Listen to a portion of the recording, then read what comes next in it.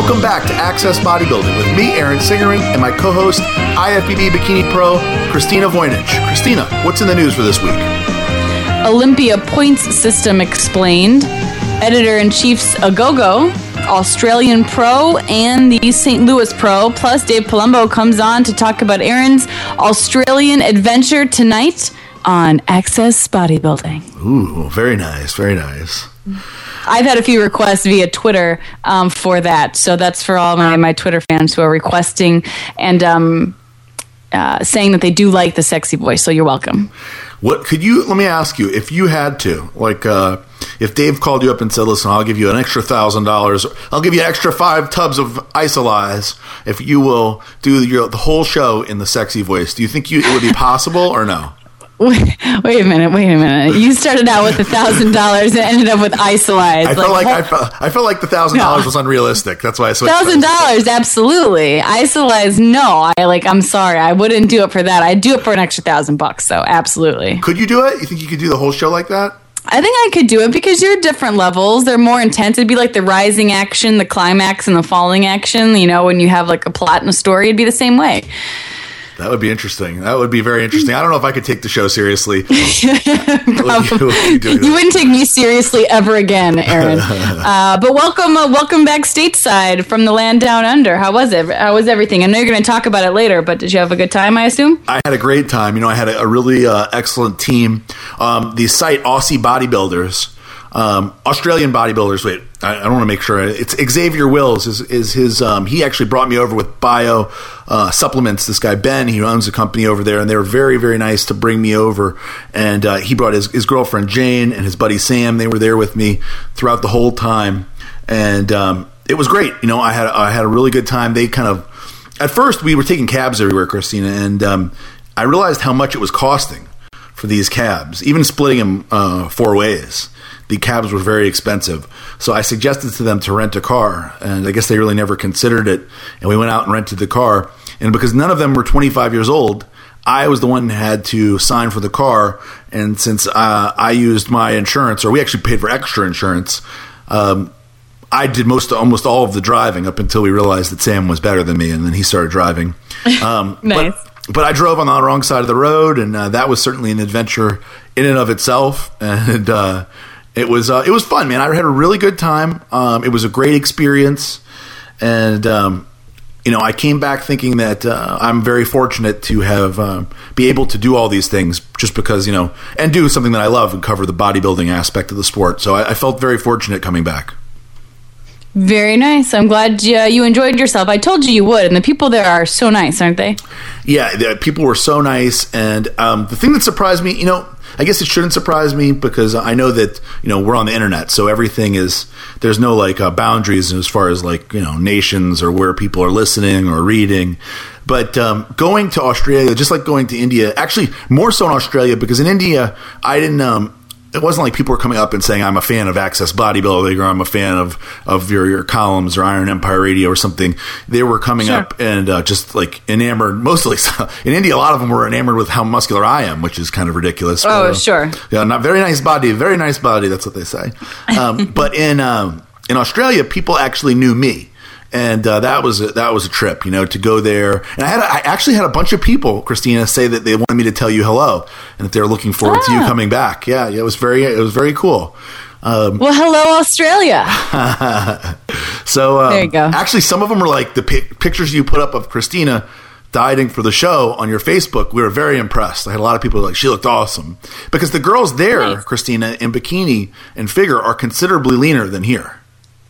Absolutely. Well, I was asked about that in both New Zealand and Australia when I went last year, that, they look at me and, I'm pretty muscular and pretty, lean, and they're not used to seeing that from the U.S. competitors. That's usually what they see there. Their figure competitors are usually pretty damn hard and pretty damn lean, let alone bikini. So, yeah, it's kind of a different look that they have there, but I personally like it. The girls in figure actually do not also flex. They do all the compulsory, or they do the women's physique poses. They don't do most muscular or lat spread, but they do all the women's physique poses, and they do them very similarly. And the girl who won the amateur, it's actually interesting. One of the things that Tony has set up there for his show is that the top figure girl and the top bodybuilder, men's bodybuilder, go on to actually get their pro card right at the show and then go that night to compete against the girls or the guys in the pro division.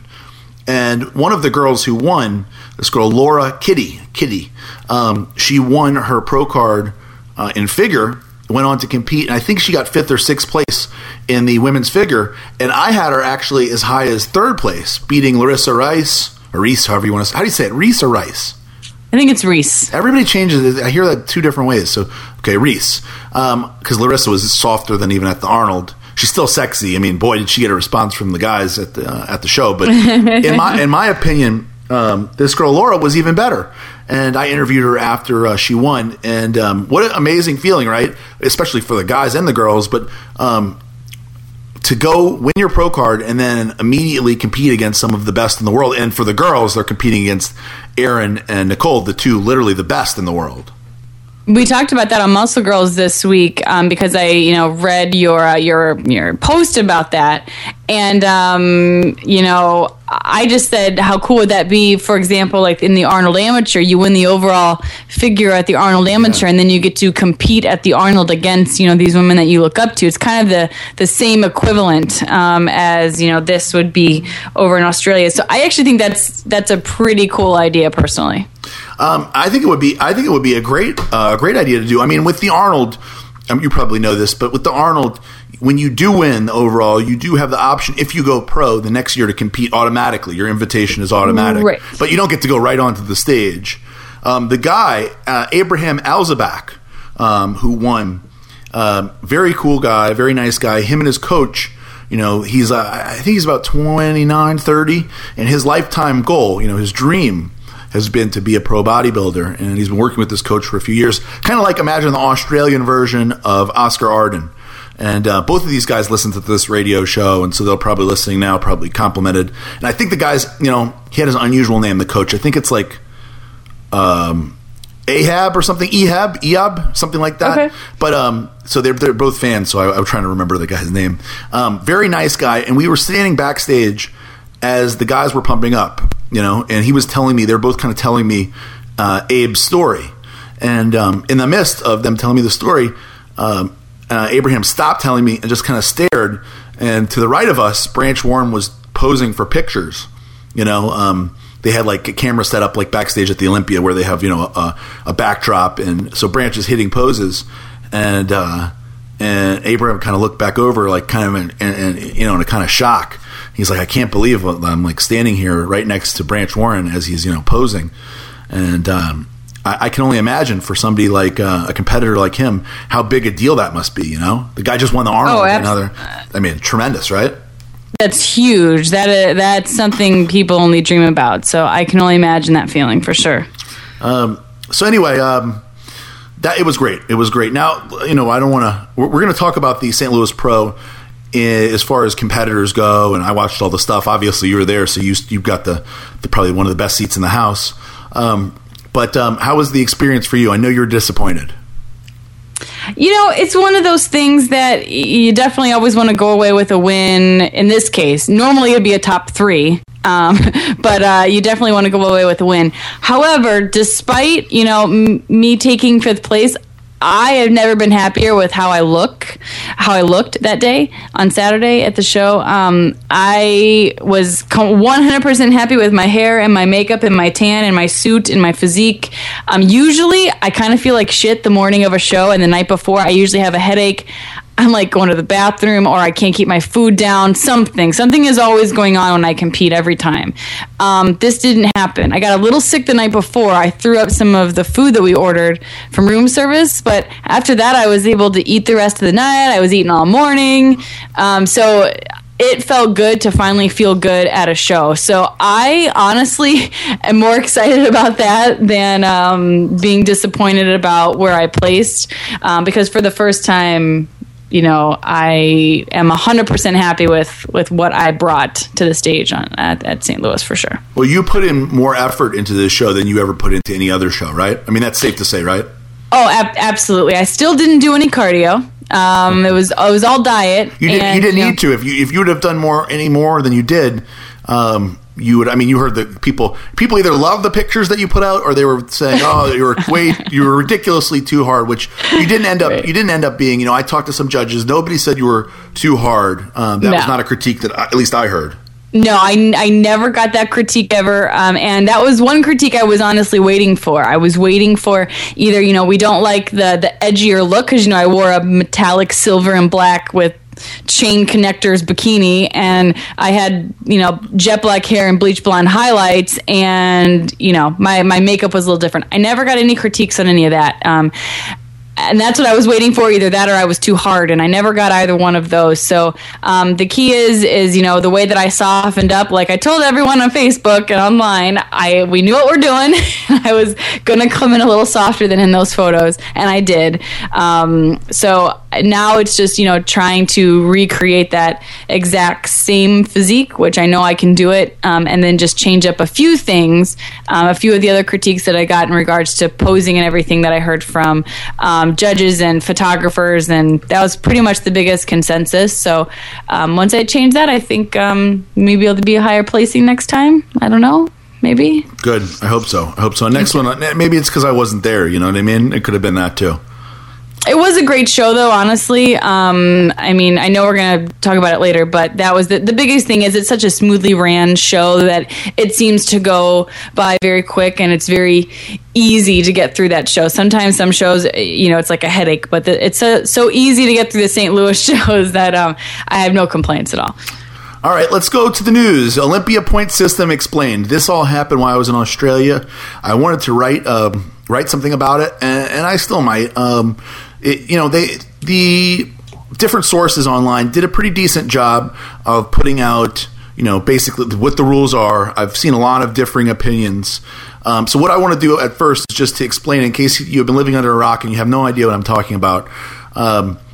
Basically, last year we came out with at the Olympia, I believe.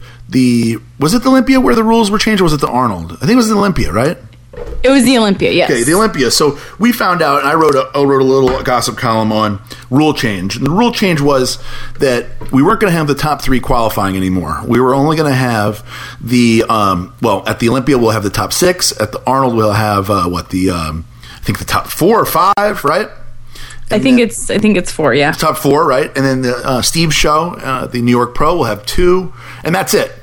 And then, other than that, you're if you're not in the top winning the show or in those numbers there, you're out of luck. And so the reasoning behind this, I believe, I don't know if it's widely known or not, but we had so many people competing in the Olympia that it was costing a lot of money to bring all these people there. Okay, I mean, this is really what it comes down to: the money, and it's very expensive to fly in all these people from around the world, to pay for their hotel, their accommodations. It's a very expensive deal.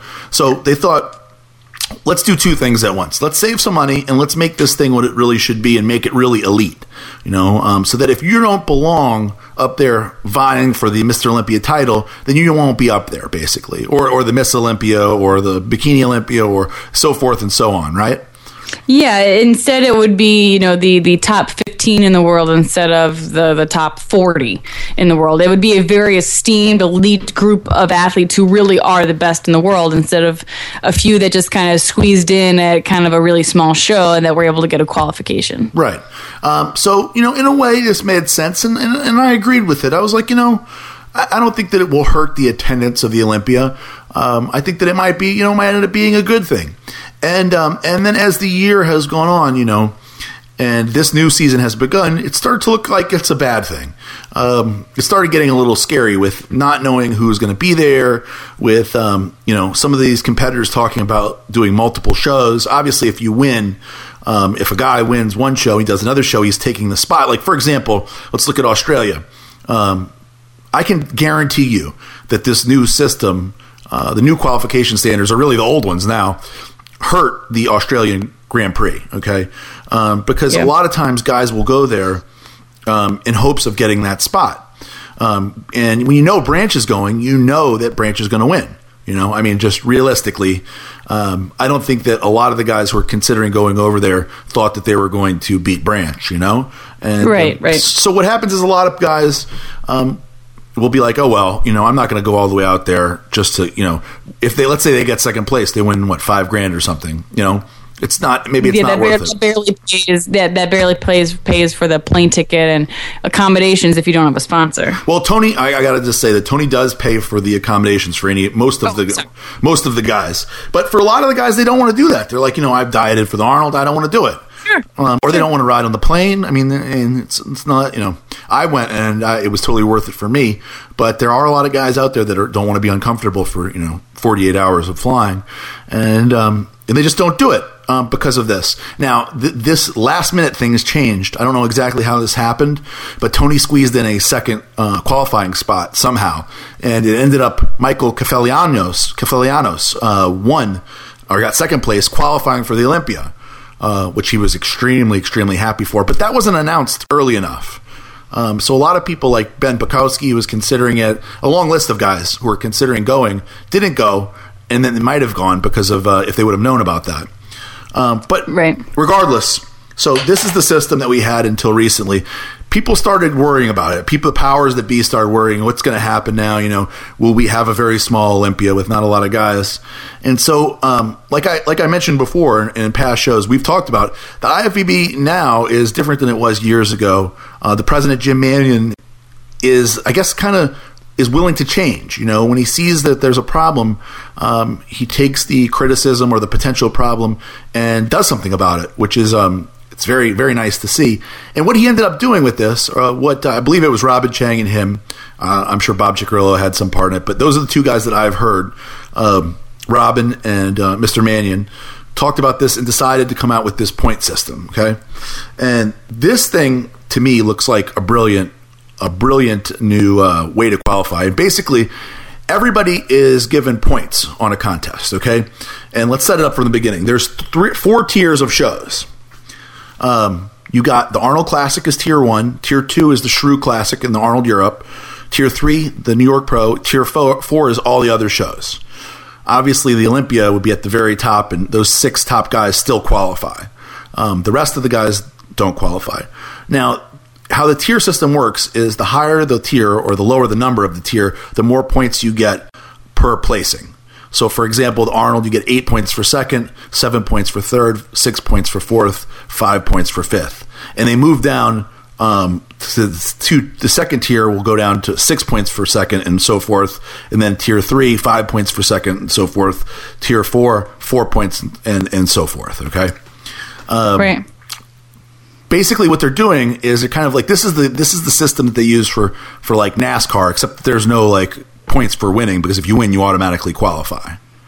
Sure. So what they're doing is the top guys at the end of the season who have the most points, the top 5 who have not won a show, will now get an invite to the Olympia, making this a much more interesting, very strategic kind of thing for these guys. Somebody who's able to compete a lot and do well in a lot of shows, even though they don't win, can still have a chance of going to the Olympia.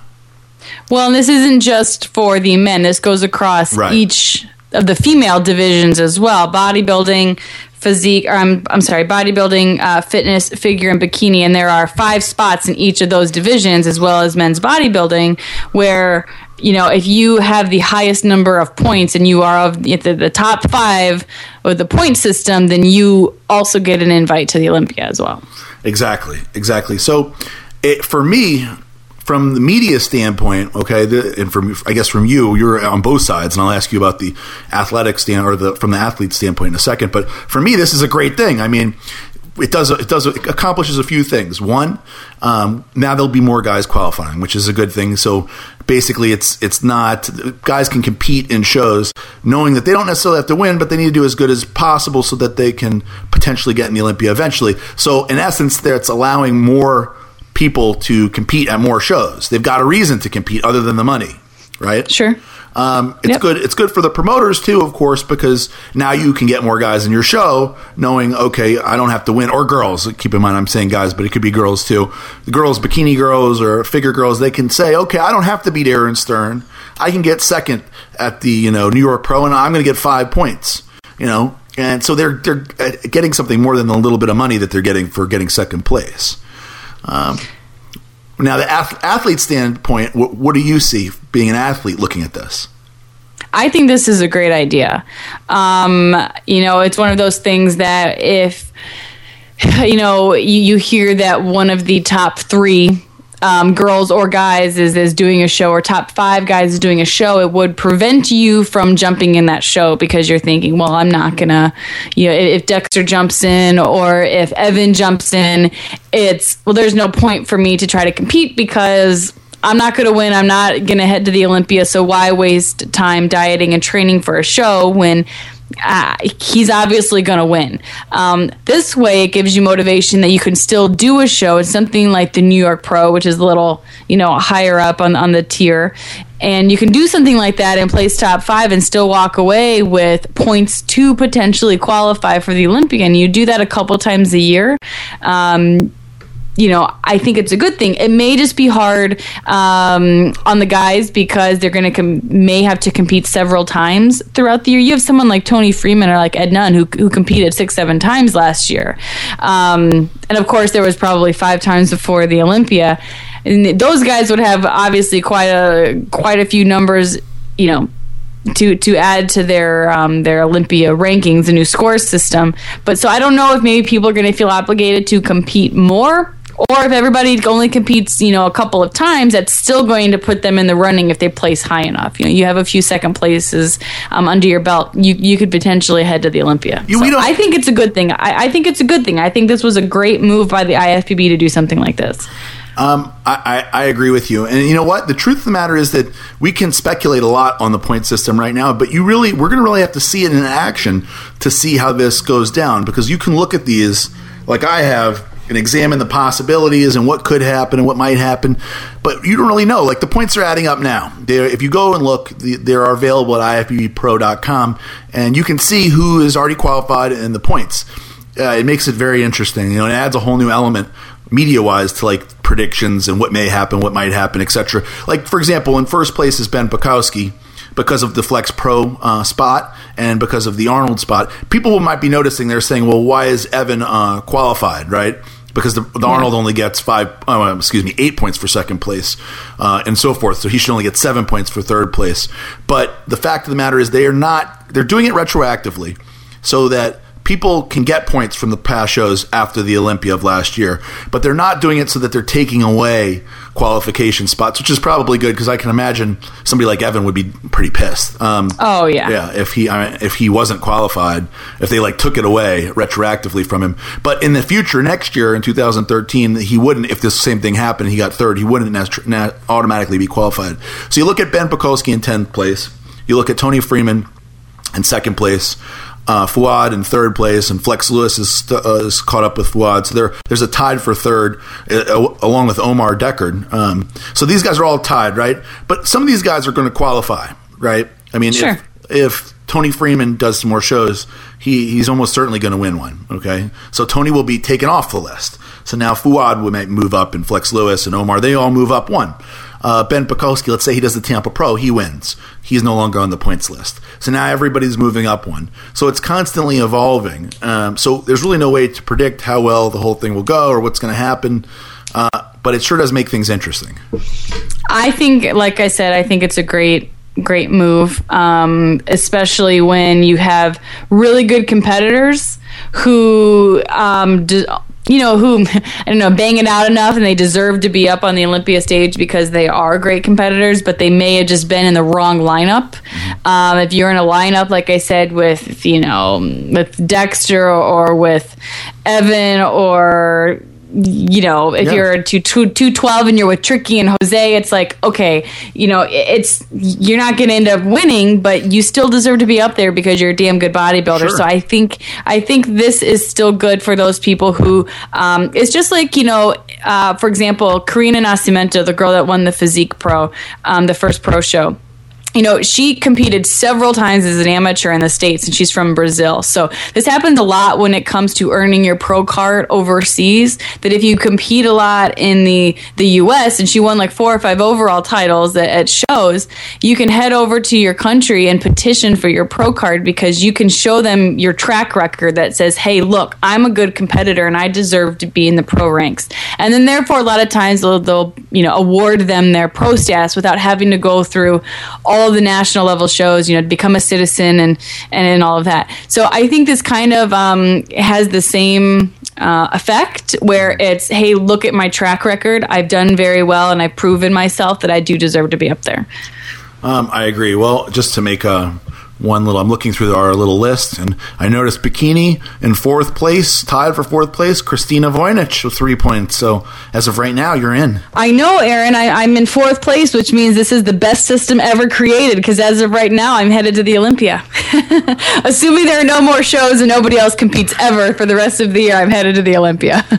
Well, I can tell you that it won't matter for you, because you will certainly win a show before the end of this thing. Oh, I thank you. That's the plan. There's a long... just one quick comment on this. How the hell are so many bikini girls already qualified? There's like 20-something girls on this list already qualified. I know. We were talking about that. We were talking about that.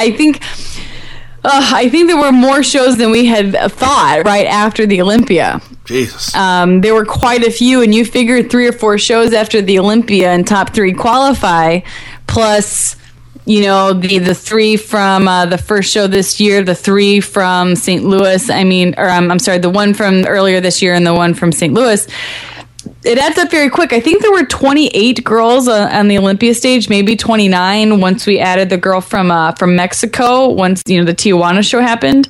But yeah, there's a lot more girls than I even thought. So I think we may end up with the same number of bikini competitors, if not more, because we're going to add an additional 5, to the list. So yeah, I know this surprised me as well. There's a lot of bikini girls on the list, which is interesting when it comes to fitness, because you've got all of the girls qualified, and then there are only 4 that are currently in the points standing section. So you can have a whole bunch of girls competing. They may not have a bunch of points, but if they're the only 5 left in that group, because there's not a lot of fitness competitors anymore, they could still potentially, sneak in there. I want to throw one wrench in there. I want to throw one potential problem for this system, and then we'll move on. One potential problem is that as we become closer and closer to the Olympia, people will start looking at these points and their standings more seriously, and I mean that by competitors. So let's say somebody like you, okay? Say you're on the list and you're number 3, right? Mm-hmm. Now, it's 8 weeks out from the Olympia, and you're like, okay, it's time to be dieting, right? So you're dieting now for the Olympia. Well, there's a few shows, especially for bikini, there's several shows in between 8 weeks out and the Olympia, and standings could change pretty dramatically. Or let's say, at 3rd, you might make it in there. I don't know, depending on where your points are. But let's say you're at the bottom, or you're a guy. Let's say Johnny Jackson, or let's say, I don't know, somebody like that is at 5th place.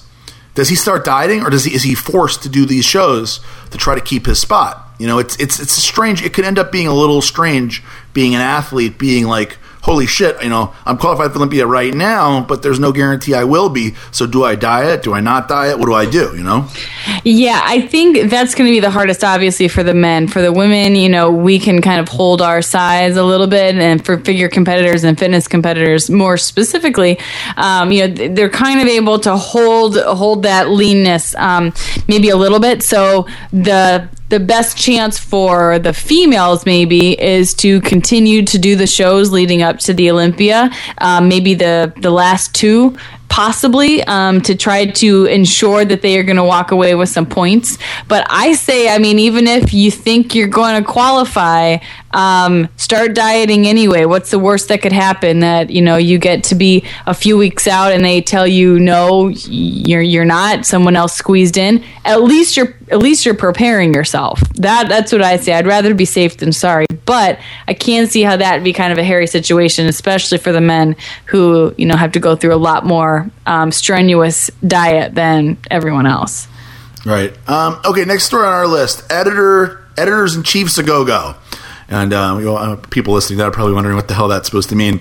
I'm going to start off with the former editor-in-chief of Flex Magazine, Peter McGuff, one of my favorite people in bodybuilding. Literally a historian and a walking encyclopedia of bodybuilding.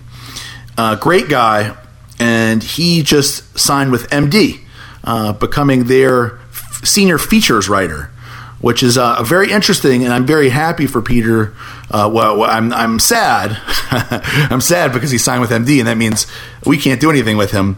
But I'm happy for him because this is a guy who deserves to be very involved, more involved in the bodybuilding industry, because he literally, if there's anybody who knows everything about, or is close to everything about men's bodybuilding, it's Peter McGuff. I definitely agree with you. It's one of those things that even though he's moving over to MD, you're still very happy. You know, we're all about people making money and doing what they love, and you know, no matter who they work for, if it's a good move for them financially and for their career, by all means, take it. You know what's interesting, Christina, is the history between Peter McGuff and at the time Flex Magazine and Muscular Development. Peter and the owner and editor-in-chief, I suppose, or the producer or owner of MD, Steve Bleckman, have had a very troubled history. Back when Dave and John Romano were with MD, they actually got their press passes taken away because of stuff that John Romano said about Flex and about Peter McGuff specifically.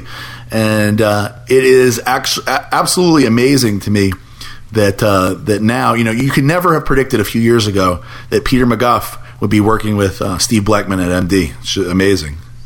Yeah, it happens. Times change, Times definitely changed. Now, another editor-in-chief of Flex Magazine, Alan Donnelly, also moving somewhere else.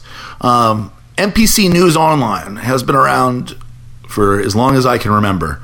Back when I first got into bodybuilding, that's the site where you would see the new schedule every year. I mean, to be honest, there's not a whole lot more that was happening there other than that. People would go to the site and check out when the schedule was, or what shows were when, or what local shows. Because back in the day, they didn't have for example, if you want to see NPC Texas, Lee Thompson has a site set up now where you can see where all the shows are. You can even, see who's tanning where, and phone numbers, and, everything. But back in the day, in the 90s, late 90s, early 2000s, that kind of thing wasn't available. And the only place you'd go to is the NPC News Online. Right. You probably don't even remember that. You weren't involved then, right? No, but I do remember, going to NPC News Online, specifically once I started, doing the national level shows and got out of Illinois. So, I mean, it was an important site for me even before, I got, to nationals for sure. But they never had any content, and they just signed on. As you know, he's no longer with Flex Magazine as Robbie Durant. We went over all these people moving left and right and switching places. So Robbie Durant took over. Alan Donnelly left. Alan Donnelly has now signed on with NPC News Online, which I can only imagine they're going to be trying to create into more of a media outlet. So very think interesting. That's great. Yeah. I think that's definitely pretty cool because, while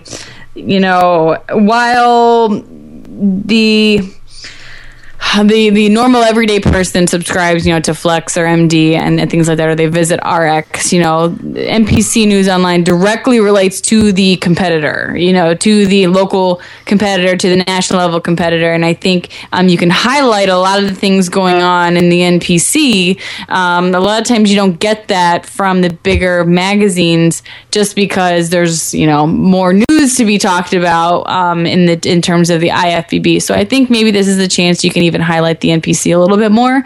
Not that it needs it, because everybody knows, it's the best federation to get into, obviously move up. But I think this may be a good chance to, kind of take NPC News Online to kind of the next level, instead of, kind of staying stagnant, where it's, I don't want to say where it's been, because it definitely hasn't been stagnant. It's gotten much better over the last, few years, but I think you can even make it 10 times better with just, more content in general.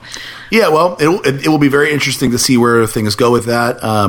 Obviously, Alan Donnelly has a lot of experience with the magazine stuff, bringing it over to the online stuff. It just shows you that that people are becoming more and more aware of the amount of influence and importance that online media has in comparison to magazines, which I think pretty much everybody agrees at some point in the future will be history. Definitely agree with you for sure. All right, let's move on to the Australian Pro and the St. Louis Pro. The Australian Pro was basically, a foregone conclusion. Branch Warren was going there, and just about everybody knew that he was going to win. What people didn't know is that, I guess, to the truth of the matter is that if people looked at the lineup, Michael Kefalianos was not a big surprise for second place. But the big surprise was Omar Deckard, who has been, I guess since the USA is when he got his pro card, consistently about a 10th place guy, right around there. Yeah. And he's just always been a guy who's got a very big frame. He's about my height. He's about 6'2". And he's on stage, usually far too heavy, at like 280, 270. He said 265. He actually looked very, very good. The biggest thing I was surprised about this show was that everybody was in condition. Lionel Brown very much surprised me. Somebody like Omar Deckard, who we usually don't see in shape, that I always think, he's got good shape. Especially Omar's a tall guy, very big guy. He just never is in shape, and this is the best we have ever seen him. He comes in third place, kind of controversial. We had Darren Okinawa. I never could say his name right. I had him pronounce it for me over and over again. Onakawa, something like that, from New Zealand. This guy was very impressive. Very impressive. Listen to this. Lives in New Zealand. Works out in his own gym in his garage. Until recently, never worked out at a real gym, until very recently. So his whole career he's been working on. I interviewed him about it, and he said that he's always felt like bodybuilding was like a solitary thing. So it's just he never did it like as a social aspect or even having somebody spot him or force reps, always on his own. And he says now that he has reached this level, he's going to start working out at a gym every day to have somebody pushing him or spotting him. But this guy really impressed me, and super wide. One of the widest guys I've ever seen. Tons of potential. And that is really the men's show. Now, there were some other guys in there that looked good. Luke Timms looked very good from Australia in 5th place. But all in all, the show was pretty much a Branch Warren show. And then in the women's side, the big surprise, of course, was Erin Stern beating Nicole Wilkins. And Erin said she almost fainted. She was so surprised. You know how it is. You don't expect to go somewhere right after the Arnold and beat the Arnold winner. It just usually doesn't happen. No, definitely not. I mean, I think a lot of people were surprised at that. But that's always a good thing. I mean, it keeps things exciting. It means that anything can happen, Yeah, it's a good thing for the sport, for sure, that it is possible. It just goes to show you totally different set of judges between the two shows. And this time they agreed. They agreed with me. They agreed that Erin won. And I was happy to see that. So that was, there's a lot more to the show, and I'm going to talk about it with Dave, but that's how it went down in Australia. Give us your review of the St. Louis Pro. St. Louis Pro was great. I am always a huge fan of St. Louis because that's my hometown. So I do have to say that the crowd was huge. I think there were more competitors and more audience members than there were last year. I think he had about 1,500 people at one point. There was standing room only. Kai Green guest posed, Michael guest posed. He had an angry leprechaun, I forgot the guy's name, come in halfway through the show because it was on St. Patrick's Day. Bob Ciccarello was there. He was the MC. So it was a kind of a star-studded show, which a lot of times you don't get to see at smaller, IFBB Pro shows. So it was kind of cool to be able to to see them all. And the usual crew was there. There was Isaac Hines, Dan Ray, Dave was there, Jen Strobo was there. So it was definitely a good crowd. As for the show, I don't think there were too many huge surprises, except I think women's physique surprised a lot of people. First place was Sarah Hurley, who is a figure competitor, and she had tried to do the St. Louis show last year, and she fell and had a concussion the day before the show, and wasn't able to compete. So she came back this year and decided to switch to physique, and she ended up winning. And a lot of people, while they like her look, she turned pro at Junior Nationals 2 years ago. They like her look. However, it was still a little controversial because people still are under the assumption that Women's Physique was a scaled down bodybuilder, somewhere kind of in the middle Christina, of figure and bodybuilding. I want to interrupt you for just a moment. I was told that Sarah was actually dieting for a figure show and decided to come in and do this like last minute, like a few days before. Is that right? Yeah, she's getting ready for Sacramento, and she was going to do figure in Sacramento at the Governor's Cup, which is this weekend. So she's not 1 week early from a figure show. Yeah. She comes in and wins a Women's Physique show. Correct. And she is still doing the Sacramento, and I'm actually going to speak with her next week after the show to have her on Muscle Girls. I think she's going to stick with Physique as she heads over to Sacramento, because even Lee Thompson had said that while she did deserve the win, she still needed to be a little bit tighter. So I'm assuming she was using this last week to tighten up a little bit so she could potentially win again.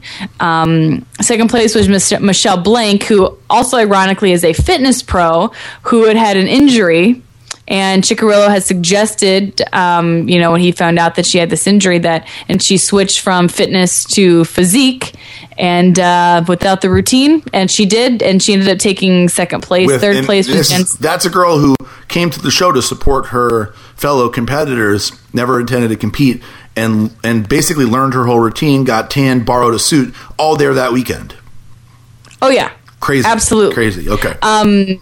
Third place was Jennifer Smythe. Jennifer Smythe won the overall at, I believe, Team U this year.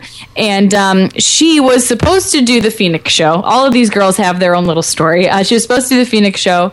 And we'd had her on Muscle Girls quite a few weeks before that to talk about her prep. And right after that, she ended up getting into a car accident and wasn't able to finish her prep. She was okay, but of course it set her back. So this ended up being the next show for her. Fourth place was Jennifer Robinson, who a lot of people, I think including Dave, had her potentially winning the show. She took fourth place, and fifth place was Marina Lopez, who competed the week before, or a few weeks before, in Phoenix as well. I want to make a point about I talked to a few of the judges, and from what I understand, they felt like this women's physique lineup more accurately portrays what they're looking for than the previous show. What do you think about that?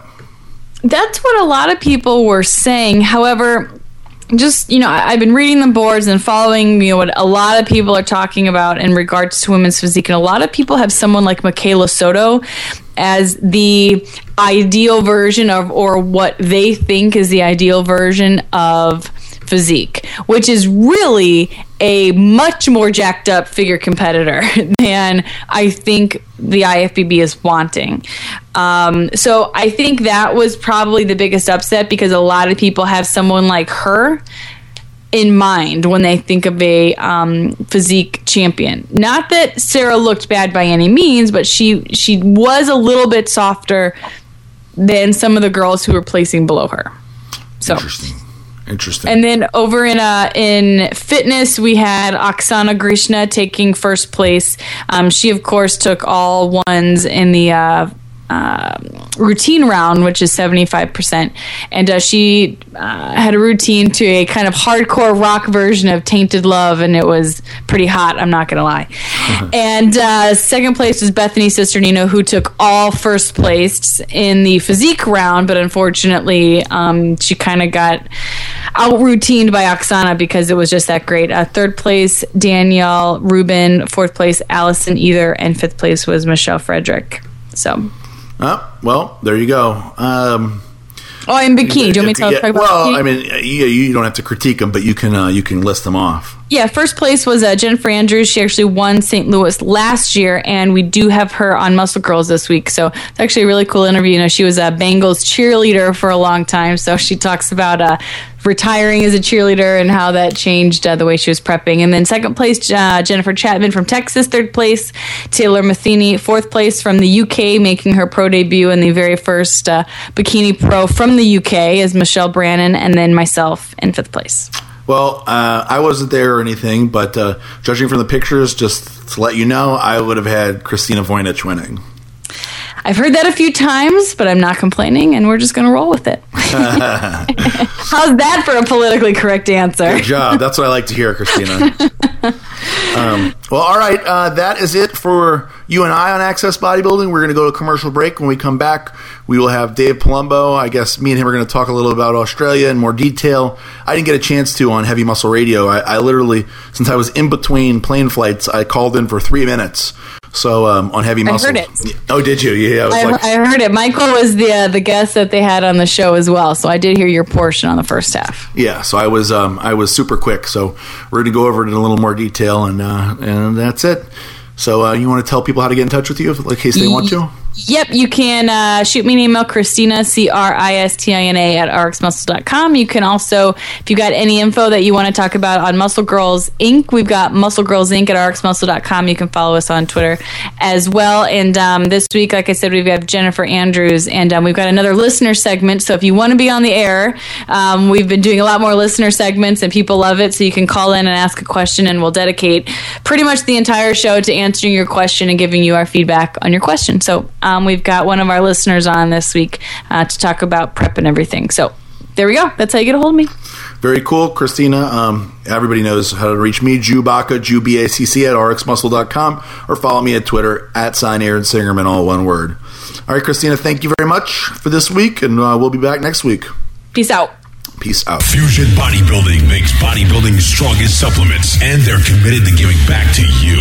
Fusion Bodybuilding not only want to promote the bodybuilding lifestyle, but they also want to help build the sport. Bodybuilding is all they do. It's their obsession. You know the feeling. That's why you're here. Visit Fusion Bodybuilding at fusionbodybuilding.com or join in on the conversation on the Fusion Bodybuilding fan page on Facebook, where you'll find IFBB Pro Q&As, contest giveaways, and nothing but in-depth bodybuilding talk. Fusion Bodybuilding, bodybuilding's strongest supplements. Head over to fusionbodybuilding.com today.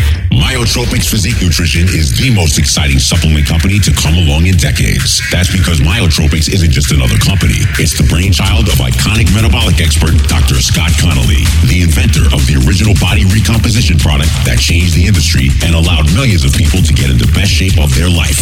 And CEO Vince Andrich, author of the groundbreaking Physique Athlete Guide. Myotropics' flagship product, Physique 2.0, contains their exclusive Meta Effects Amino CD protein compound that maximizes whole body protein economy, your personal linchpin for gaining and retaining the most muscle while also shedding maximum body fat. Plus, Physique 2.0 contains the world's first legitimate fat-burning carbohydrate, Meta Effects FAO-CHO, for full hard muscle and increased fat burn. If you live to develop the ultimate physique, go with Myotropics. Real people that live to develop physique nutrition. Go to myotropics.com. It's your body. It's your art.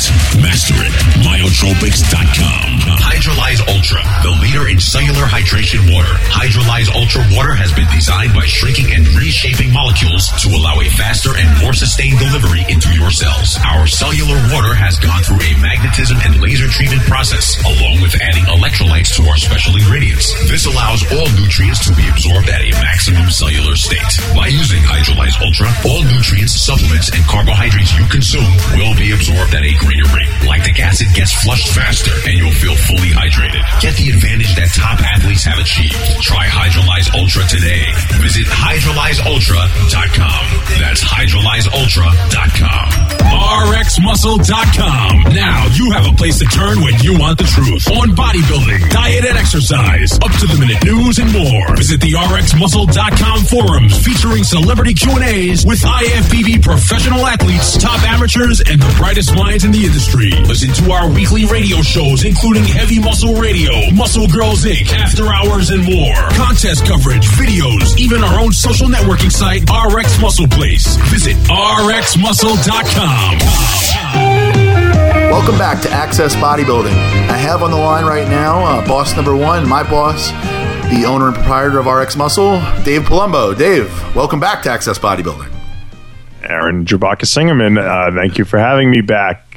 We had a very busy weekend, myself in St. Louis, obviously you in Australia, and a lot of people were asking me, and I don't know if you guys talked about it yet, what the hell did you do on the plane for so many hours when you didn't, I heard from what I hear, you didn't have internet, you didn't have a plug. No. What did you do in there? Okay, so let me set the scene for you. I'm in Los Angeles. On the way to Los Angeles, I flew the normal United planes that I always fly that have the plug-ins. They don't have the internet, which I wish that they would on United and Continental, but they do have plugins, so you can work. We could edit video, I could write something, you could watch movies, etc. So when I got to Los Angeles, I assumed that the bigger, nicer United 747 or 757-400, which is a huge plane with multiple, it's got 2 stories and it's very, very big. And so I assumed that, of course, would also have plugins and individual TVs and everything else. Come to find out, as I'm in line, because I was trying to get upgraded to first class, which also didn't happen. I said, by the way, just making sure, it does have outlets everywhere, right? In my seating area. She's like, oh no, economy and economy plus, which I was in economy plus. They give you 5 inches more seat room. She's like, no, they don't have that on this flight. I'm like, what? Oh boy! I'm like, what? So I run to the charger, and my laptop that I downloaded all these movies on, my Mac laptop. I had all these movies. I mean, I have literally a dozen movies I downloaded. It has 1 bar left. It has like 20% battery, and I'm like, oh my god! So I start charging it, and my phone. I told you. What did I tell you? Didn't I tell you to keep your laptop charged? Your laptop, the laptop that you lent me, the big fancy editing laptop, was fully charged, but had no movies on it. Had nothing on it. So I started freaking out, and I started charging it. My phone was dying too, and my phone I use it's got Kindle on it, so I read my books on my phone. So I'm like, oh my god, I'm in such trouble now. And did you run like an extension cord from first class? I do have an extension cord. That would have been funny if I would have just went up there and started doing it. Should have done that. That's what I would have done. That would have been funny, but no, I didn't do that. So it lasted. The laptop charged up a little bit more. It lasted through 1 movie, and then I watched The Artist, which was luckily I had not seen on the flight over, and that was actually really good. Surprisingly, with that's the black and white film. Remember, with no. Yeah, that was pretty good. It was pretty. I don't watch silent movies. Neither do I generally, but what choice do I have? So I watched it, and it was pretty good. And then I had the presence of mind to go buy an actual book, because when I found out about the laptop and everything, so I bought a book and I read that for a few hours, and then I drank a bunch of vodkas and took a Xanax and passed out for the rest of the flight. How long was the flight? It was 16 hours. And you slept for how many hours on Xanax and alcohol? I would say 7. 6 or 7. Wow. Holy mackerel. And then I landed in Sydney, and I was excited and stuff, and I went and I shot some video of the money, and this was interesting, Dave. Sydney is not a very big airport, like compared to like New York, like LaGuardia or LA, but they get so many, it's all international flights coming in there. So I saw all these stewardesses hanging out and like walking around with every kind of different stewardess outfit you can imagine. Really? One of the Saudi Arabian ones, they were wearing a full veil. They can't show their face. Yeah. I don't. What's the Saudi Arabian airline called? That's the one I want to go on next. I know they don't fly to Florida though. Right? No, I don't think they do. United Arab Emirates, they wear half of a veil, so you can't see half of their face, and the other side you can see. And then one of these China airlines, they all wear the geisha outfits. That was pretty cool. That would be fun. Yeah. I would like to do that. Yeah. Singapore Airlines has a funny outfit too. I was like going around looking at all their outfits. But I was so excited that the next flight from Sydney to Melbourne, and I was corrected. I said, "Where's the flight to Melbourne?" And they said, "No, it's Melbourne." So Melbourne. Yeah, Melbourne. They said, "You sound like an idiot." Right. He said, the guy told me it'd be like saying, "Where's Arkansas?" I'm going on. Yeah. So say, look, I'm from halfway fucking around the world. Leave me alone, man. Yeah. So I flew that extra hour and a half, no problem. Got to Melbourne and went right to the gym. It was like reminding me when I went to college in Pennsylvania. I was going to school in Lancaster, Pennsylvania, and everyone who goes there for the first time calls it Lancaster, because that's like England. And it's Lancaster, same thing. You got to get the right accent on the word, or they get very upset. That's why I always used to tell Mr. G, you can't pronounce people's names wrong. They get pissed off. Right. And he thought, no, they think it's funny. No. Some people do not like when you mispronounce the place they live or their names improperly. It aggravates them. Yeah, wouldn't it aggravate you if people were always calling you Yave or something? Yave Palumbo? Columbio. So I used to call my dad in the Army, Columbio. Yeah, he didn't like it then. I don't think he had a choice. He didn't care. They put him with the black people and the Jews, so he was on the lowest rank of the totem pole. Yeah. would be lower than a black back in the 50s. Being black you had higher status, than the Jews. So we got there, and I went right to the gym, and I went right to doing incline bench press. And with a warm up set, I had a small tear in my pec, and it stopped the workout, and it bled all through my arm. It's still blood. Shit. I always tell people, whenever you travel, especially long distances, do not push yourself in the gym. You might feel strong, but invariably, especially a flight like that, you probably would dehydrated. So dumb. Let me ask you this one question. What the hell did you eat on the plane the whole way? I know with your junk food propensity, did you bring like donuts on the plane with you, or what'd you do? I got to give this credit to my fiance now, Darielle Gaines. She packed a copious amount of candy for me.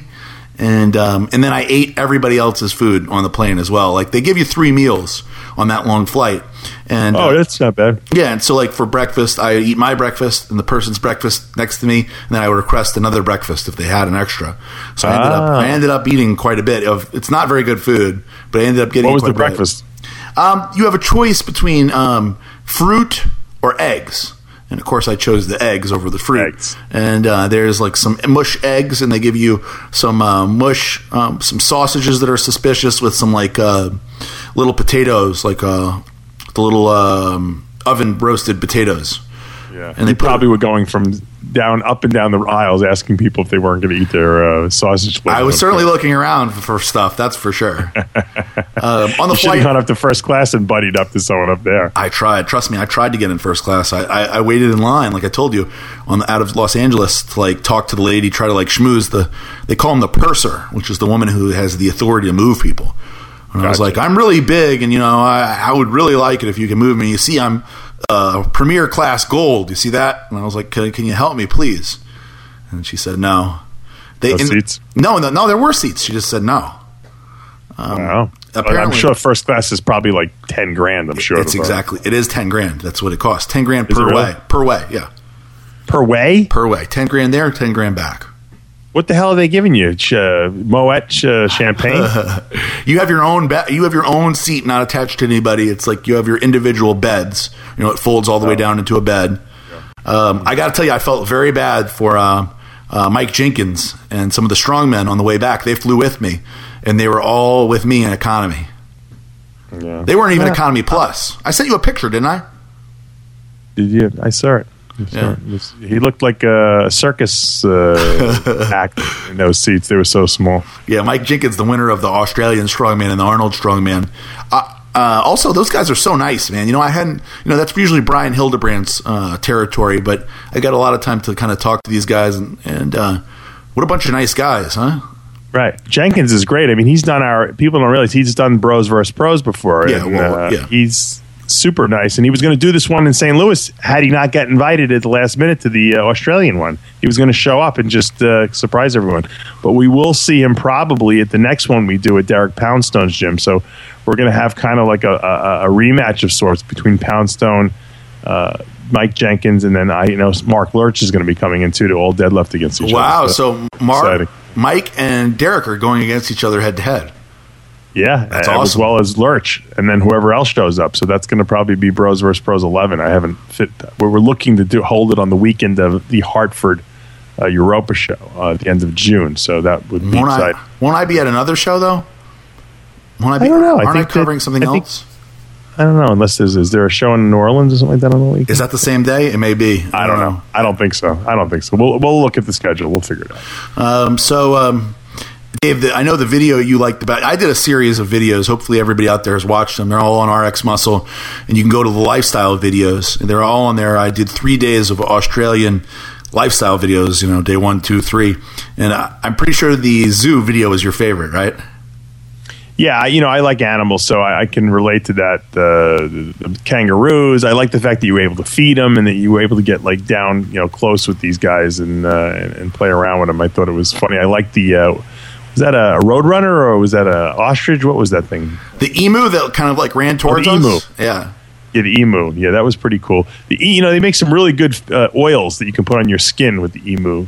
Using emu fat, believe it or not. It's a very expensive oil. It's supposed to help regenerate, skin at a much more accelerated rate. It's supposed to be a good anti-inflammatory too. I don't know, but I actually and they're kind of disgusting looking birds, but I guess they're kind of cool. They're intimidating. Little dinosaurs. They're intimidating. Yeah, they're big. This guy that was running at us was taller than me. I mean, if he stood straight up, he's got to be about 6'5", and he was very aggressive. He made me nervous for him, and I had to take a few steps back.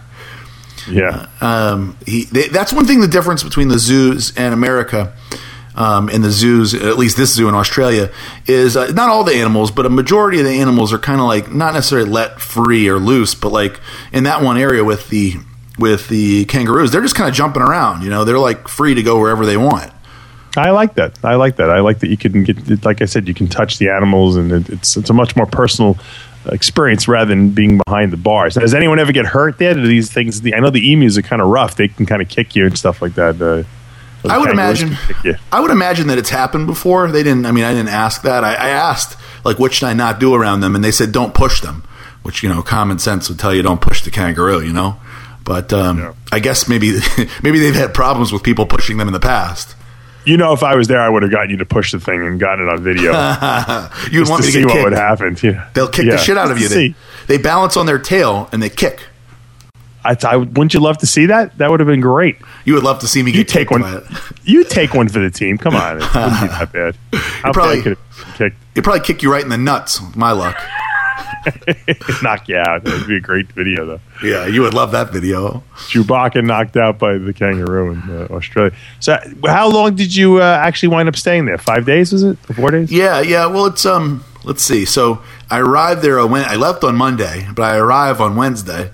And then I left on the following Monday. So 5 days, I suppose. Yeah, 5 days. And then I gained a day on the way back. I left Australia at 10 a.m. or 11 a.m. on Monday morning. And I arrive in Los Angeles at right around 9:30 the same day in the morning, earlier. Yeah, that's great.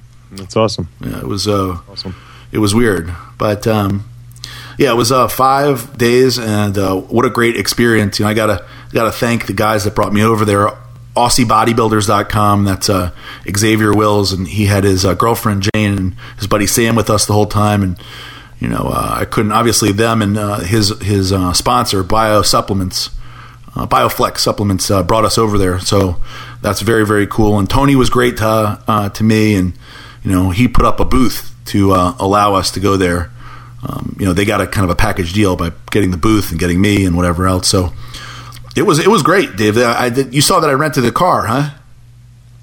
Yeah, I wanted to ask you: was Tony Doherty happy that you were over there covering it? Because he never really gets the kind of coverage that we did of the show, to the extent as far as the countryside and all the behind the scenes stuff. It's funny you say that, right?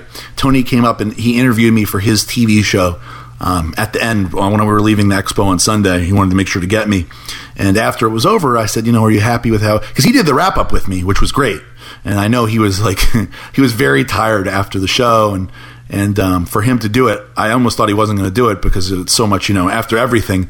But he was happy to do it, and obviously I was the only one to get Tony to do a wrap up with me. I asked him, I said, were you happy with everything? And he said, absolutely. You were the first media person interested in covering the show in RX Muscle, and because of you all, everybody else came. Which is true. Yeah, think about it. Which is true. Yeah, Blackman had to send people there because he felt like he was missing something because he knew we were going. Right, and then Mike Salazar came over for Flex as a result of MD going. So if you think about it, there was a whole kind of cascade of media coverage as a result of this. Everyone copies everything we do. You know that. Yeah. And it's pretty much established that we kind of set the precedent and then everyone else just follows suit because there's very little creativity from anyone else in this industry. But, they thought they were going to miss something, so they went over there. Believe me, if we didn't go, no one would have gone. No. Don't give it. They couldn't give a rat's ass about Tony Doherty. I always, like Tony. Tony and I always got along very well. I usually get him on the radio all the time, but I didn't need to because obviously you guys did the wrap up. So that was pretty much what happened at the show, and he knows who's cares about him and who doesn't, and that's good. As long as if we made them go over there, then it was a trip well deserved on our part, and hopefully we'll go back every year. I do like that. I would actually like to get down there The only reason I didn't go was because of the fact that I had to go to St. Louis. So maybe next year, if they're not on the same day or something like that, we'll switch and I'll go to Australia. You'll go to St. Louis or whatever. We'll go to St. Louis happens to be on, or maybe we'll both go to Australia if we can make it happen. I think we have a very big fan contingency in Australia, and I know Species Nutrition has a very big base of people buying the products there. So. I texted you because I was so surprised when we were walking into the expo how many people were wearing Species clothing. I was like, holy moly. We have an excellent, matter of fact, distributor there now who's selling a lot of Species products, and I'm very thankful for that, and I would love to go visit them and see what's going on down there. So sounds good. What was the most exciting part of your weekend if you had to pick one day or one? Exciting. I guess if we're being technical, the most exciting was me first driving the rental car because I was extremely nervous driving the rental car. The wrong side of the road. Not even that, Dave. The wrong side of the car is the thing that really gets you because you have tendency. You're driving obviously for so many years. You're used to keeping the car. You're the left side of the car on the left side of the road, like because you're driving, so you're used to a certain particular spot on the road where you are. So to adjust to being in the wrong side of the car, you have tendency to be like right in the middle of the lane, So in other words, the car is hard to center. Like you feel like you're too far to the right when in reality you're just right. Does that make sense? Yeah, no, I understand. I could definitely see you getting to be a little confused. Luckily, you didn't get into an accident, Yeah, I took out extra insurance and everything, but I didn't. I got lost on the way back to the airport, which was pretty nerve-wracking because they only have one of these flights a day out of into the Los Angeles for United. You always have close calls with the airport. I always leave way early because I'm just completely paranoid on that. Yeah, you're smart. And I don't go any place on time, so. I guess one of the most exciting things was I know you've watched Point Break before, right? Yes.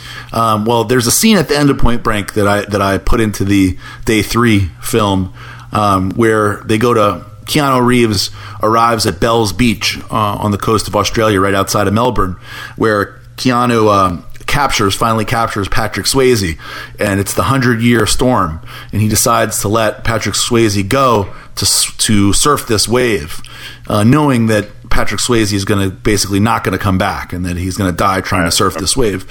One of my favorite movies. Yeah, so we're driving along, and I'm like, holy shit, that's Bells Beach. I'm like, let's pull over here.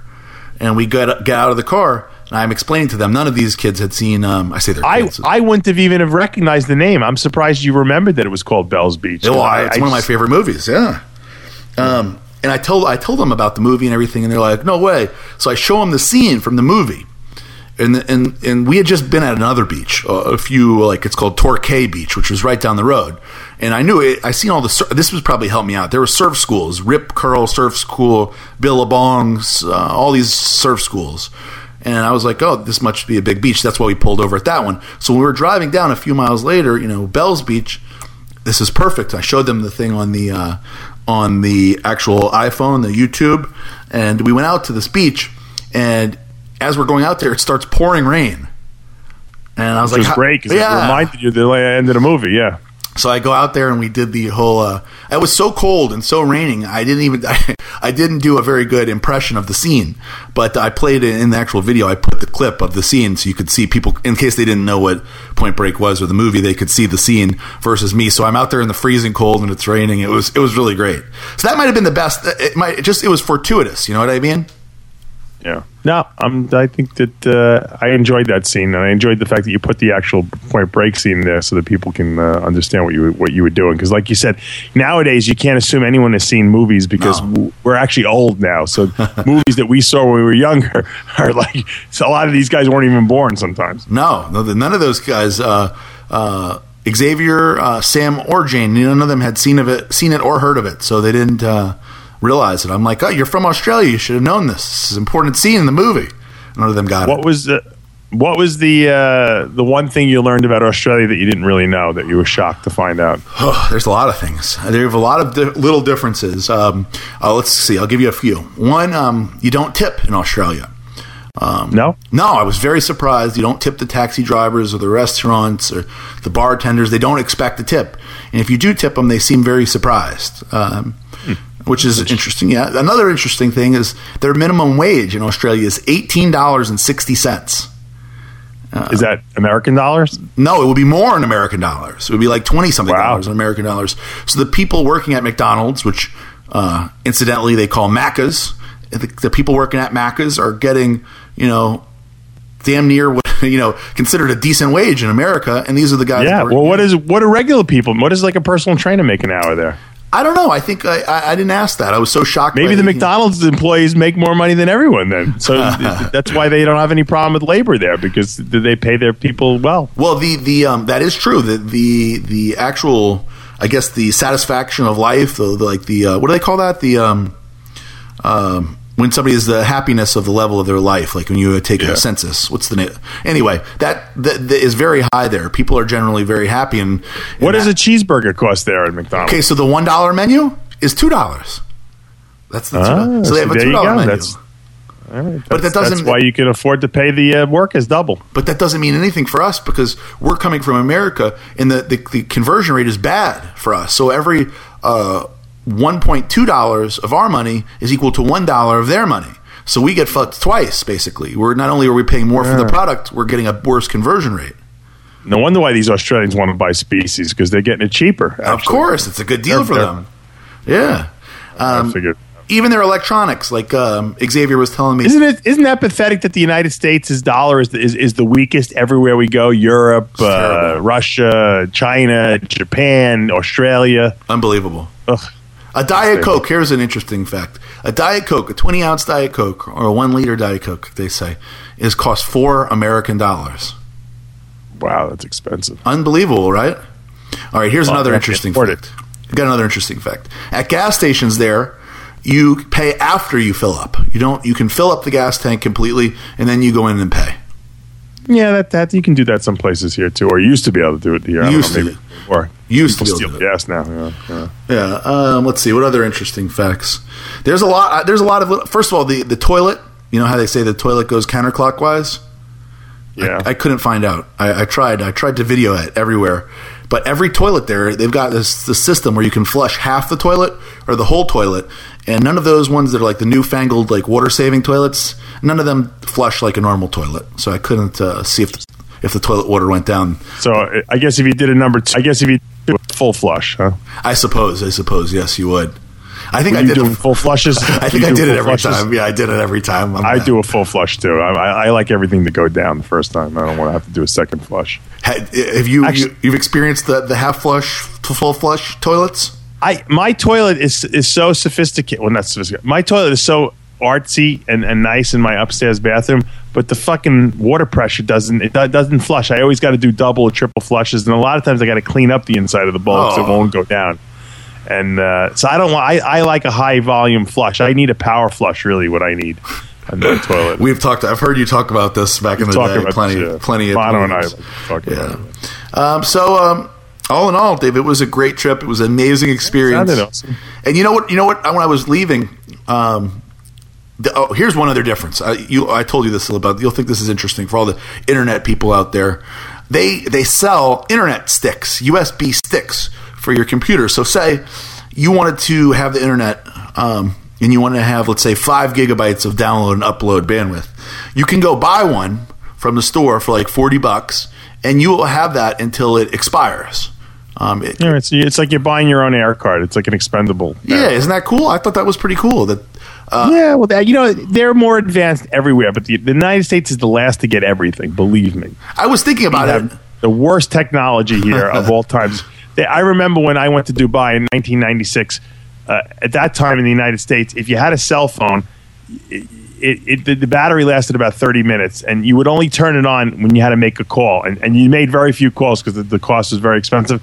They were all walking around with cell phones, talking to each other nonstop all day long, like we do here now. So, believe me, the United States is behind the times. We think we're high tech, we're really not, because there's too many of us. They test it out in these other marketplaces where there's not as many people, right. And then if it works there, they bring it to us. So we're behind. Makes sense. makes sense. That is true. I remember when I was in Israel around the same time, my uncle there was using his phone constantly, and I was like, wow, I can't believe that he's using his phone like this. He talked the whole time bringing me back to the airport, and I was like, it must have cost. Thought he was loaded, yeah, exactly. But he had an unlimited plan just way back then. Do you know that Israel has the most millionaires per person of any other country? Wow, they have a lot of technology they develop over there. Yes, they have the most, or the most billionaires too. Evidently. Smart Jews. You see that? Yeah. I want to tell you a little bit about the expo. Tony Doherty, they call it the Fit X, which I wonder if he got that from like the Fit Expo in Los Angeles. I know that's kind of part of the reason he got the idea to do this thing in the first place. But he's had this 2 years now. This year, he beat the ticket sales by over 50%. He more than doubled his ticket sales from last year. Yeah, well, they have a lot of frenetic fans there. So I know they love bodybuilding. And the actual expo hall was very big. You know what was nice is they had more room in between the lanes. Which, if you go to some of the bigger expos here, you'll know, as you well know, the lanes are sometimes 10 feet and you end up being squashed. And he had some very wide lanes that made it feel, I guess, because he probably got a lot of the hall for a better price, or you know what I mean. So, right, if he has double the booths next year, he might not have as big a lanes. Either, right, so, exactly. I'm giving a compliment now. Next year it may be worse, but that was really nice. It was they had a lot of the big companies there. Phil Heath was there, Rich Gaspari, Hidetaka Yamagishi, a bunch of other people. They had a lot of the UFC guys. All these guys were there. How come no one did the fucking show? I don't understand why they was the only person in the show was Branch Warren. It doesn't make sense. No Olympia qualifications. That's that is my guess, is that when they change the rules, it kills some shows like Tony's, where he ended up giving a second qualification. I don't know if you knew that, to Michael Kefalianos. I didn't know that. I didn't know he was able to do that. He grandfather him in or something? No, I don't know. I think that Tony must have talked. I really don't know exactly what happened, but I imagine he must have told Jim Mannion, and Jim decided to give him another shot.